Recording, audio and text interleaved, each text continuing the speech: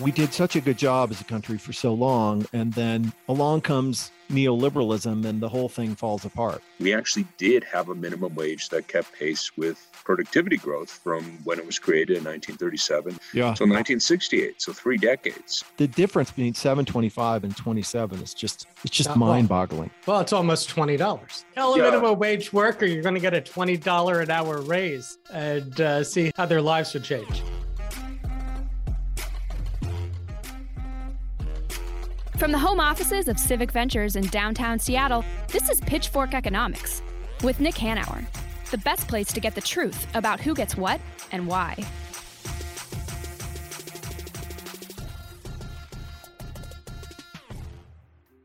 I'm Nick Hanauer, founder of Civic Ventures. I'm David Goldstein, Senior Fellow at Civic Ventures.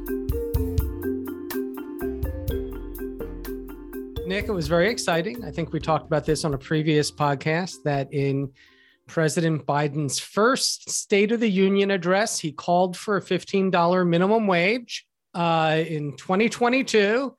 When did you first call for a $15 minimum wage? Fall of 2012. Okay, so almost a decade ago. So a little bit of ahead of your time. We do have a $15 minimum wage in a lot of places. Yeah, we do. And higher even in Seattle. Do you know what it is right now in Seattle? In Seattle, it is now $17.27 an hour. And oh my God. Yeah. We still have restaurants in Seattle? We do. And in fact, they're still having trouble hiring enough employees. Yeah. 10 years since you called for a $15 minimum wage. And of course, we've had inflation. The economy has continued to grow. Yeah. Productivity has continued to grow. The population has continued. Everything's grown. Except the minimum wage. Except the minimum wage, which is still $7.25 an hour. And also $15. It was really nice. Fight for 15 had that nice alliteration. Yeah. You wonder what it might be today? If it had tracked productivity and inflation.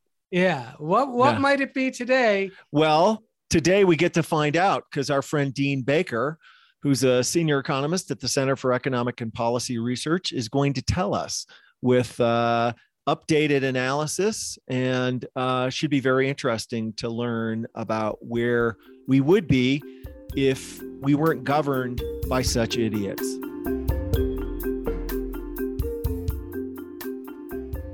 Dean Baker, senior economist at the Center for Economic and Policy Research. My most recent book, which is now somewhat dated, is Rigged: How Globalization and the Rules of the Modern Economy Were Structured to Make the Rich Richer. And I've been writing a lot on inflation, which people could find on our website.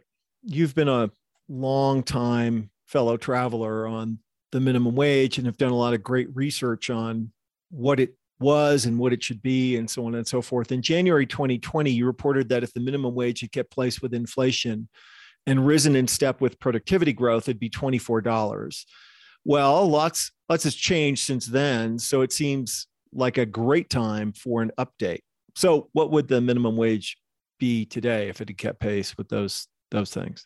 Well, I did look at that, and it would be over 27 an hour today. Oh, my God. Kind of incredible to think about. But we've had, unfortunately, a fair bit of inflation. And then we actually have had pretty good productivity growth the last 2 years, a bit less than 5% over that period.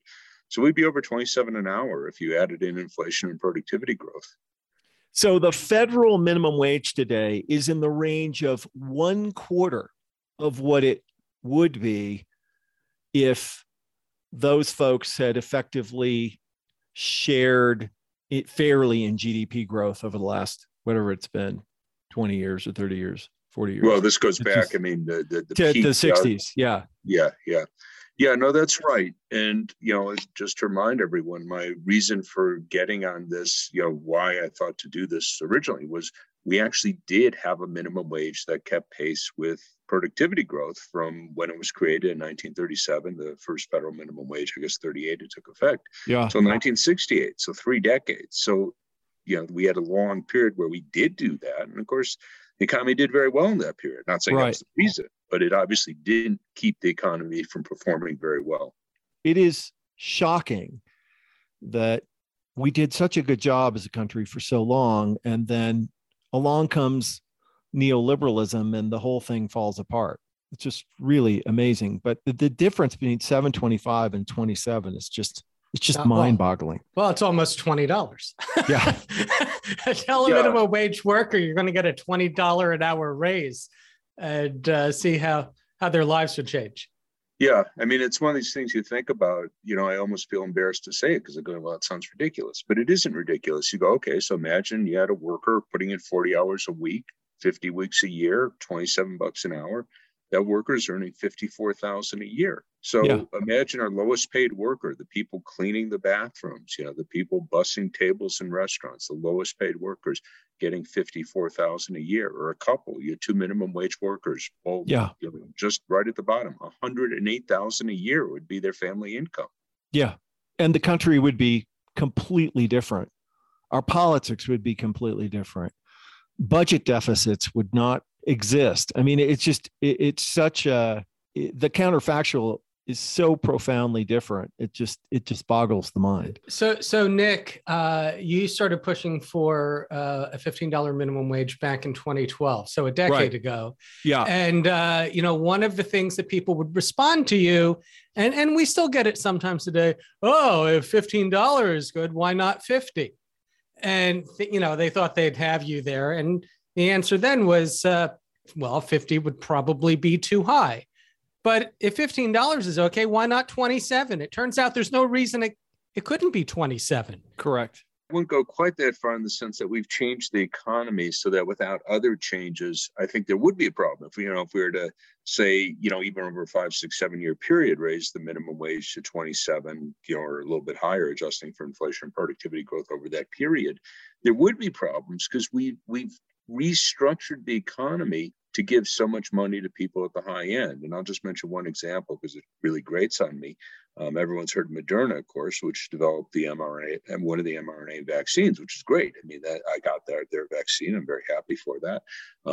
And obviously hundreds of millions of others did. But we had a small number of people get enormously rich from that. Fortune had an article last summer that said we've created 5 Moderna billionaires. That was as of last summer. It might be more by now. We didn't have to do that. We gave them a patent monopoly. If we just said, hey, we paid for a very large portion of the research, we could have said, okay, we're paying for the research. This is going to be in the public domain. This is going to be sold as a generic. So it would be sold for probably about a tenth the price that it was actually sold for. I realize the government picked up the tab, but whatever.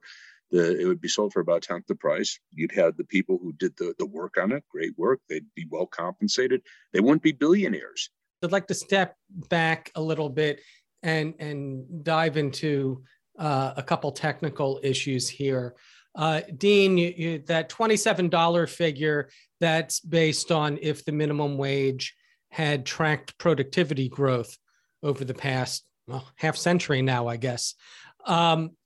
Why is productivity the metric and not inflation? Well, it's actually both. I mean, to be honest, I'm adding in inflation as well.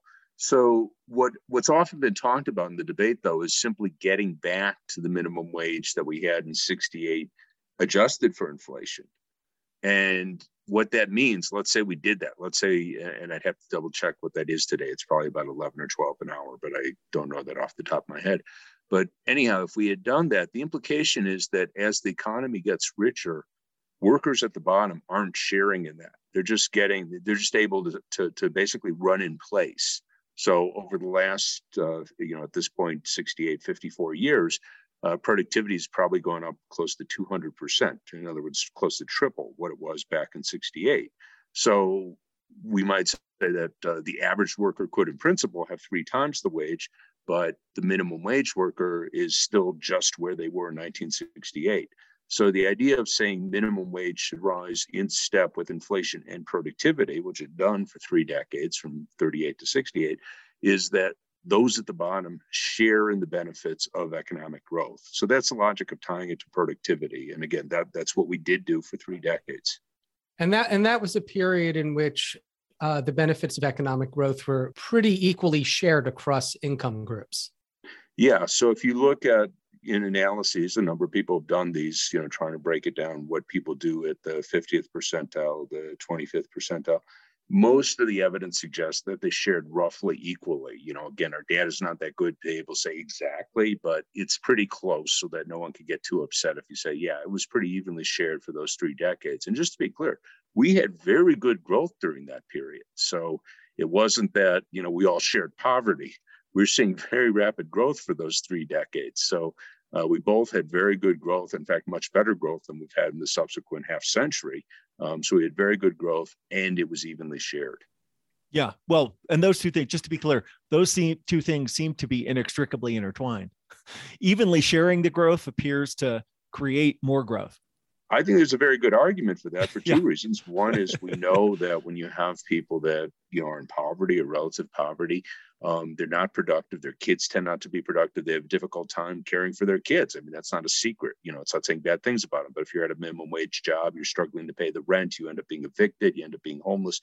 Not good for your kid. I mean, that's hardly a secret, hardly really a controversial claim. Yeah. So it's true in that sense. The other sense is just the standpoint of incentives from the of companies. If you can get a worker for $7.25 an hour, okay, you're not going to have a lot of incentive to invest in equipment for them or in their own training. What do you care? You're just going to go out and get another worker for $7.25 an hour. Do you think our low minimum wage actually impedes productivity growth because there's no need to make those investments in increasing productivity?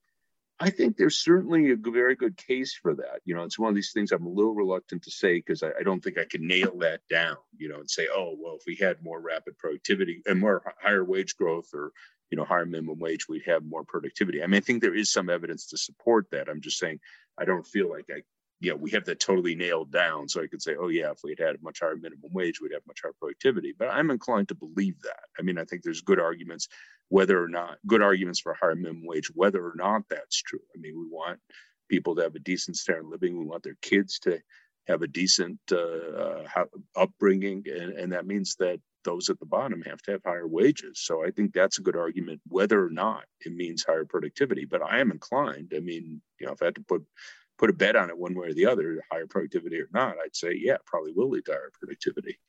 Yeah, it's funny because, again, one of the arguments against raising the minimum wage is that, if you raise the minimum wage, then companies will just invest in labor-saving technology. But that is pretty much the definition of investing in raising productivity. Yes, exactly. In the absence of that, we have no productivity increases. It's just like, yeah. Yeah, no, yeah. It's and productivity is our friend. Arguments like we're supposed to be fearful that we'll have more productivity growth. I'm going, isn't that what we want? Yeah, you would think so. So you mentioned you were paying a lot of attention to inflation, and obviously inflation has been high for the past year. What's happening? Is it supply? Is it demand? Is it a combination of the two? It's definitely a combination of the two. So there's a school of thought. Larry Summers, the former Clinton and Obama advisor for that matter, has been the most prominent proponent of it, that the big problem was we overstimulated the economy with President Biden's Recovery Act that was passed just about a year ago today, a little more, and that it's a demand side story. I hold that he's not totally wrong. I mean, I think there's clearly an element of demand here, but I think that most of the story is the supply side story that we've ended up with because of the pandemic or the reopening from the pandemic, actually, and because of the pandemic, because I mean, we're not fully over today, but Omicron's just faded in the last month or so, that we've seen serious impediments to supply that wouldn't otherwise be there. So again, I've had arguments with people, what are you saying if we can't supply enough? Isn't that too much demand? Well, the point is that ordinarily we would be able to supply this much, but because we had this reopening worldwide, we're not able to meet that demand, which we otherwise would have been able to meet. And the strongest piece of evidence for this is that other countries that didn't have big stimulus, if we look at UK, look at Spain, look at Germany, they all saw big leaps in their inflation rate. It's over 5%. I think Spain's over 6%. We're somewhat higher, no doubt about it, but they've all seen big leaps in their inflation rate, even though they didn't have any big stimulus. So that strongly pushes me towards saying it's a supply chain problem. And for that reason, I don't want to get caught up temporary, transitory. We will overcome this because the supply chain problem is not going to be permanent. Yeah. I mean, speaking as a business person with a lot of connection to what's happening globally. I mean, I spent the whole fall in Europe last year. Like every country in the world is experiencing the same supply constraints, right? Like they can't find truck drivers in Sweden either. It's just ludicrous to believe that the biggest problem here is that we helped families out a little bit through the pandemic. I mean, Larry Summers, of course, has his head up his ass, as he always does, with respect to virtually everything. Larry Summers is my true south. If Larry hates it, I know I must be on the right track. 90% of the inflation going on right now is supply chain disruption created by the pandemic. All of it will work itself out over the next year, and prices will stabilize or begin to decline again as commodity producers and manufacturers and good producers of all kinds normalize their ability to meet demand. But it's just, demand didn't increase in the United States as a consequence of the stimulus. Well, we did get a jump in demand if you look to the months that they're paying out the checks. So if you look to March and April, there were okay, but GDP didn't increase. No, and the story there, of course, was that there was a shift in demand. So that money that people have ordinarily spent going to restaurants or taking vacations, went somewhere else. Yeah. Right. But again, we're getting over that. And there's already evidence for that. So one of the really big factors in the jump in prices has been cars, both new and used. And if you look at the January data, new car prices were stable. They didn't rise at all. Used car prices still went up, but we have data from a private source. There's, I'm forgetting the name now, but there's a private company that tracks used car prices. They showed them falling over 2% in a single month in February. We'll see what the Consumer Price Index shows later this week. But the point is, we seem to be turning around there. There's other items, television prices, which jumped almost 10% between March and August of last year. They've since fallen back about 8%. So there's examples here that, to my view, indicate what we should expect to see in a lot of other items that jumped in price in 2021, that they're not only going to stabilize, but they're likely actually going to come down. So that's why I'm much less worried about this than Larry Summers. Let's move on. We don't mean to put you on the spot here, but the labor standard beyond the minimum wage that is nearest and dearest to our hearts is the overtime threshold, which is inextricably intertwined with the minimum wage because it's the thing that governs maximum hours. Yeah. Right. Yeah. So it does no good to have a minimum wage if somebody can make you work 100 hours a week. And, we have been in a war with various administrations over restoring the overtime threshold to its previous high water mark, which would be in the range of $90,000 a year today, I suspect. What's your view on that? Yeah, I think we very much have to raise it. I haven't looked at the exact number where we'd be, but the basic story is, I'm sure we had set the threshold. I think it hit its peak in the late 70s, and it hasn't risen in step with wages and productivity as, again, just as with the minimum wage, we would have expected the threshold. So employers have the option. I shouldn't say they have the option. They could say workers are exempt from being eligible for overtime if they're in a managerial capacity. How do you define a managerial capacity? Okay, your CEO is clearly a manager, but they invariably play games. So you have the night manager at McDonald's that might not be paid all that much more than minimum wage. And they say, oh, they're in a managerial capacity. So the threshold is to get around that trick. It just says, okay, if you're paid below this amount, we don't care what you call the person. Yeah. You're not in a managerial position. So again, I haven't looked to whether 90,000 is the right number. I mean, if you've done the arithmetic on it, I certainly trust you. But it has not kept pace with wages and productivity growth, and that's allowed employers to game this. And just to be clear, it's not just that you're not getting paid your overtime. You might not even be getting paid your normal wage, because the whole point is they're saying, oh, you're a salaried worker. We could have you work 55, 60 hours a week. You're a salaried worker. You're not the Fair Labor Standards Act, the 40-hour work week, that doesn't apply to you. So in effect, you're putting in those extra hours for free. Yeah, 100%. So I just did some math for you, Dean. Initially, when minimum wage and overtime threshold came out, and for decades following, minimum wage was about half the median, and the overtime threshold was 3 times the minimum wage. So if you say the minimum wage should be $27 an hour, that would bring the overtime threshold to about $168,000. Yeah. $168,000 a year. Our previous math would be to cover the same percentages of the population that was covered in the 1970s. It'd be around 100,000. Yeah.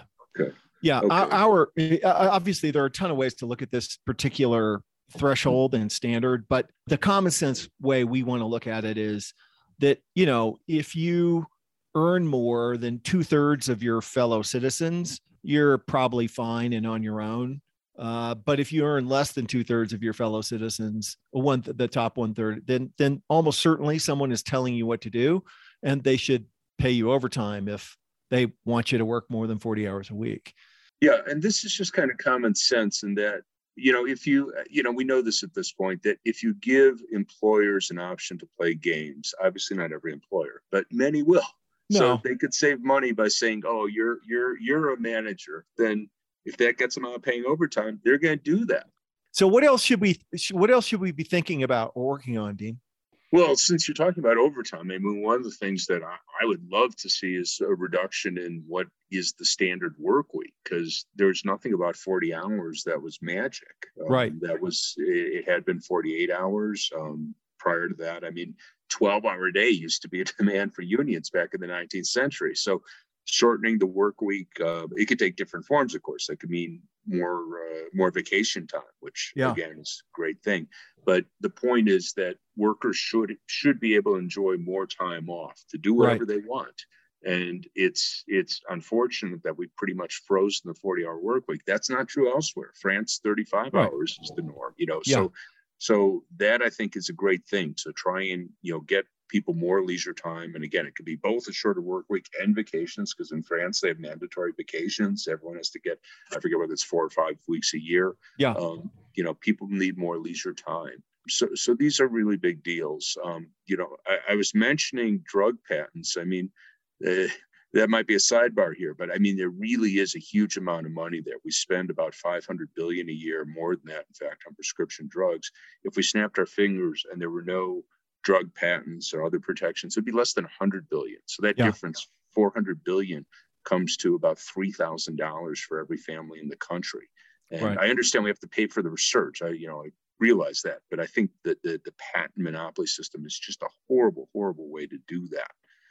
So that's something that, I've been kind of a spare time project for me in many years, a little less than spare time in the last year and a half with the vaccines, where I think, again, great, we have the vaccines, horrible that they weren't widely spread throughout the world as quickly as possible. But anyhow, those are some items. Yeah. So we always ask the benevolent dictator question. So if you were in charge and politics was not at play, what would you do about the minimum wage? Like if you were in charge, what would you do? Well, I would certainly look to up it and, set a schedule again. We can't get to 27-hour, this year, next year, and probably not even 10 years. But I think setting a target where we would say in some reasonably not too distant future, we're going to get the minimum wage back in line with productivity growth and inflation. And then, I'd give the other things that we'd have to change to make that possible. The other things that, the drug patents being one, downsize our financial sector, fix corporate governance. CEOs shouldn't be getting $30 million a year, particularly the incompetent ones. So I have a whole agenda I could push through there, but I think, setting the minimum wage back to where it would be if we had kept it in line with productivity growth and inflation is, sort of a really great target. And then say, let's make the other changes that will allow that to be possible. Yeah, that's great. One final question. Why do you do this work? I think the reason we all do, you want to make the world a better place. I mean, you decide what's important to you. And I mean, that might sound hokey, but that's the reality. I want to do something that I hope would have an impact. Sometimes you do, most of the time you don't, or you don't know if you did. I want to try and make the world a better place. I don't think that sounds hokey. I think, especially nowadays, and there seems to be so many people out there who are intent on making it a worse place. Yes, unfortunately. Yeah. Well, Dean, thank you again for your work, and thank you for joining us on the podcast. Super interesting. Thanks a lot for having me on. I enjoyed it.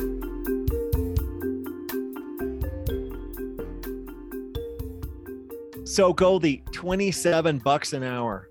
Wow. It's shocking and depressing how badly the federal government has failed working people. And if by the way, if you are a median worker listening to this podcast, there is nothing I want to underscore more than that your wages are inextricably tied to the Right. minimum wage too. Because when the minimum wage rises, that compresses the median wage upward.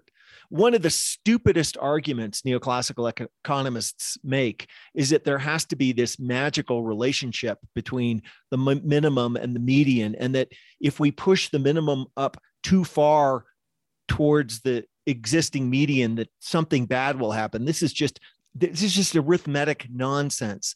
The median wage is inextricably intertwined with the minimum wage. And if we raise the minimum wage to $25 an hour, then the median wage, instead of being approximately $25 an hour, would be $40 or $50 an hour. Right. This is what people have to imagine. If you can't empathize for minimum wage workers, if you still think that these are, unskilled, lazy people who don't deserve anything better than $7.25 working at a McDonald's or something. Okay. And you are a median wage worker. Guess what? You're earning minimum wage. Right. You are earning, think about it this way. You are earning right now as a median worker, you're working, making $50-some thousand a year. That is the median wage. That is what a minimum wage worker would have been making today had the minimum wage tracked productivity inflation exactly as it had for the previous 30 years. Right. So from the time the minimum wage was created until, sometime in the 1970s, it tracked inflation and productivity. And then it separated. Something similar happened to median wages.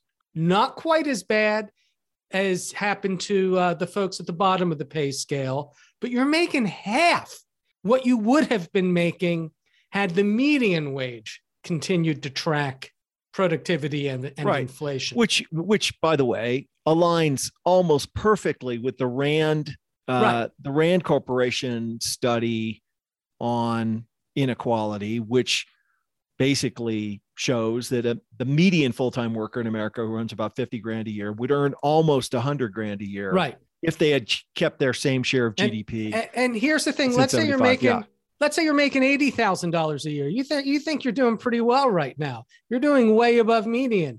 You'd be earning like $130,000 a year. Even people in the top 10%, that in the 90th percentile, I believe, earn about $125,000 or $130,000 a year. But if they had been held harmless by the last 45 years of neoliberal economic policies, if their share of income had kept up with GDP growth, they'd earn like $180,000 a year. So basically, the only people in the economy that either fairly shared or disproportionately shared are people in the top 1 or 2%. So it is shocking how fucked up this is. And if there was ever an indictment of the failure of the federal government and Congress to do what's right for American families, this is it. It just boggles the mind. So again, getting back to that State of the Union address, Biden very clearly called for a $15 minimum wage. Does that give you hope, Nick? Like a little bit. Look, there is forward progress in the sense that at least the Democratic administration and the majority of Democratic members in Congress are on the right side of this issue.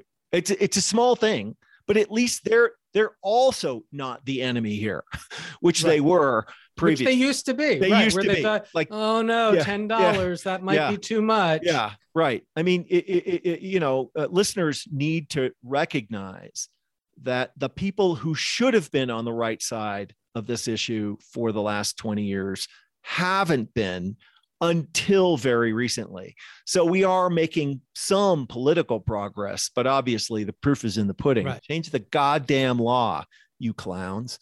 Right. Well, I think part of the problem is, hate to blame Democrats. If they had functional control of the Senate, a lot of the thing that Biden advocates for, a lot of those programs would be passed. Yeah. But they don't have functional control of the Senate. They have 50, and then you have to subtract Manchin and Sinema on most of this stuff. So that's not real control. Again, I just want to end on the fact how much things have moved over the past 10 years. 10 years ago, when you said $15, people laughed at you. They thought you were crazy. Yeah. That was not just bad economics, it was bad politics. Yeah. And now, let's be clear, the majority of economists have come around to the fact that the minimum wage is not a job killer. There's no evidence that it slows the economy, slows productivity, kills job growth, et cetera. And the overwhelming majority of one political party has come around to the fact that it's not bad politics either. Yeah.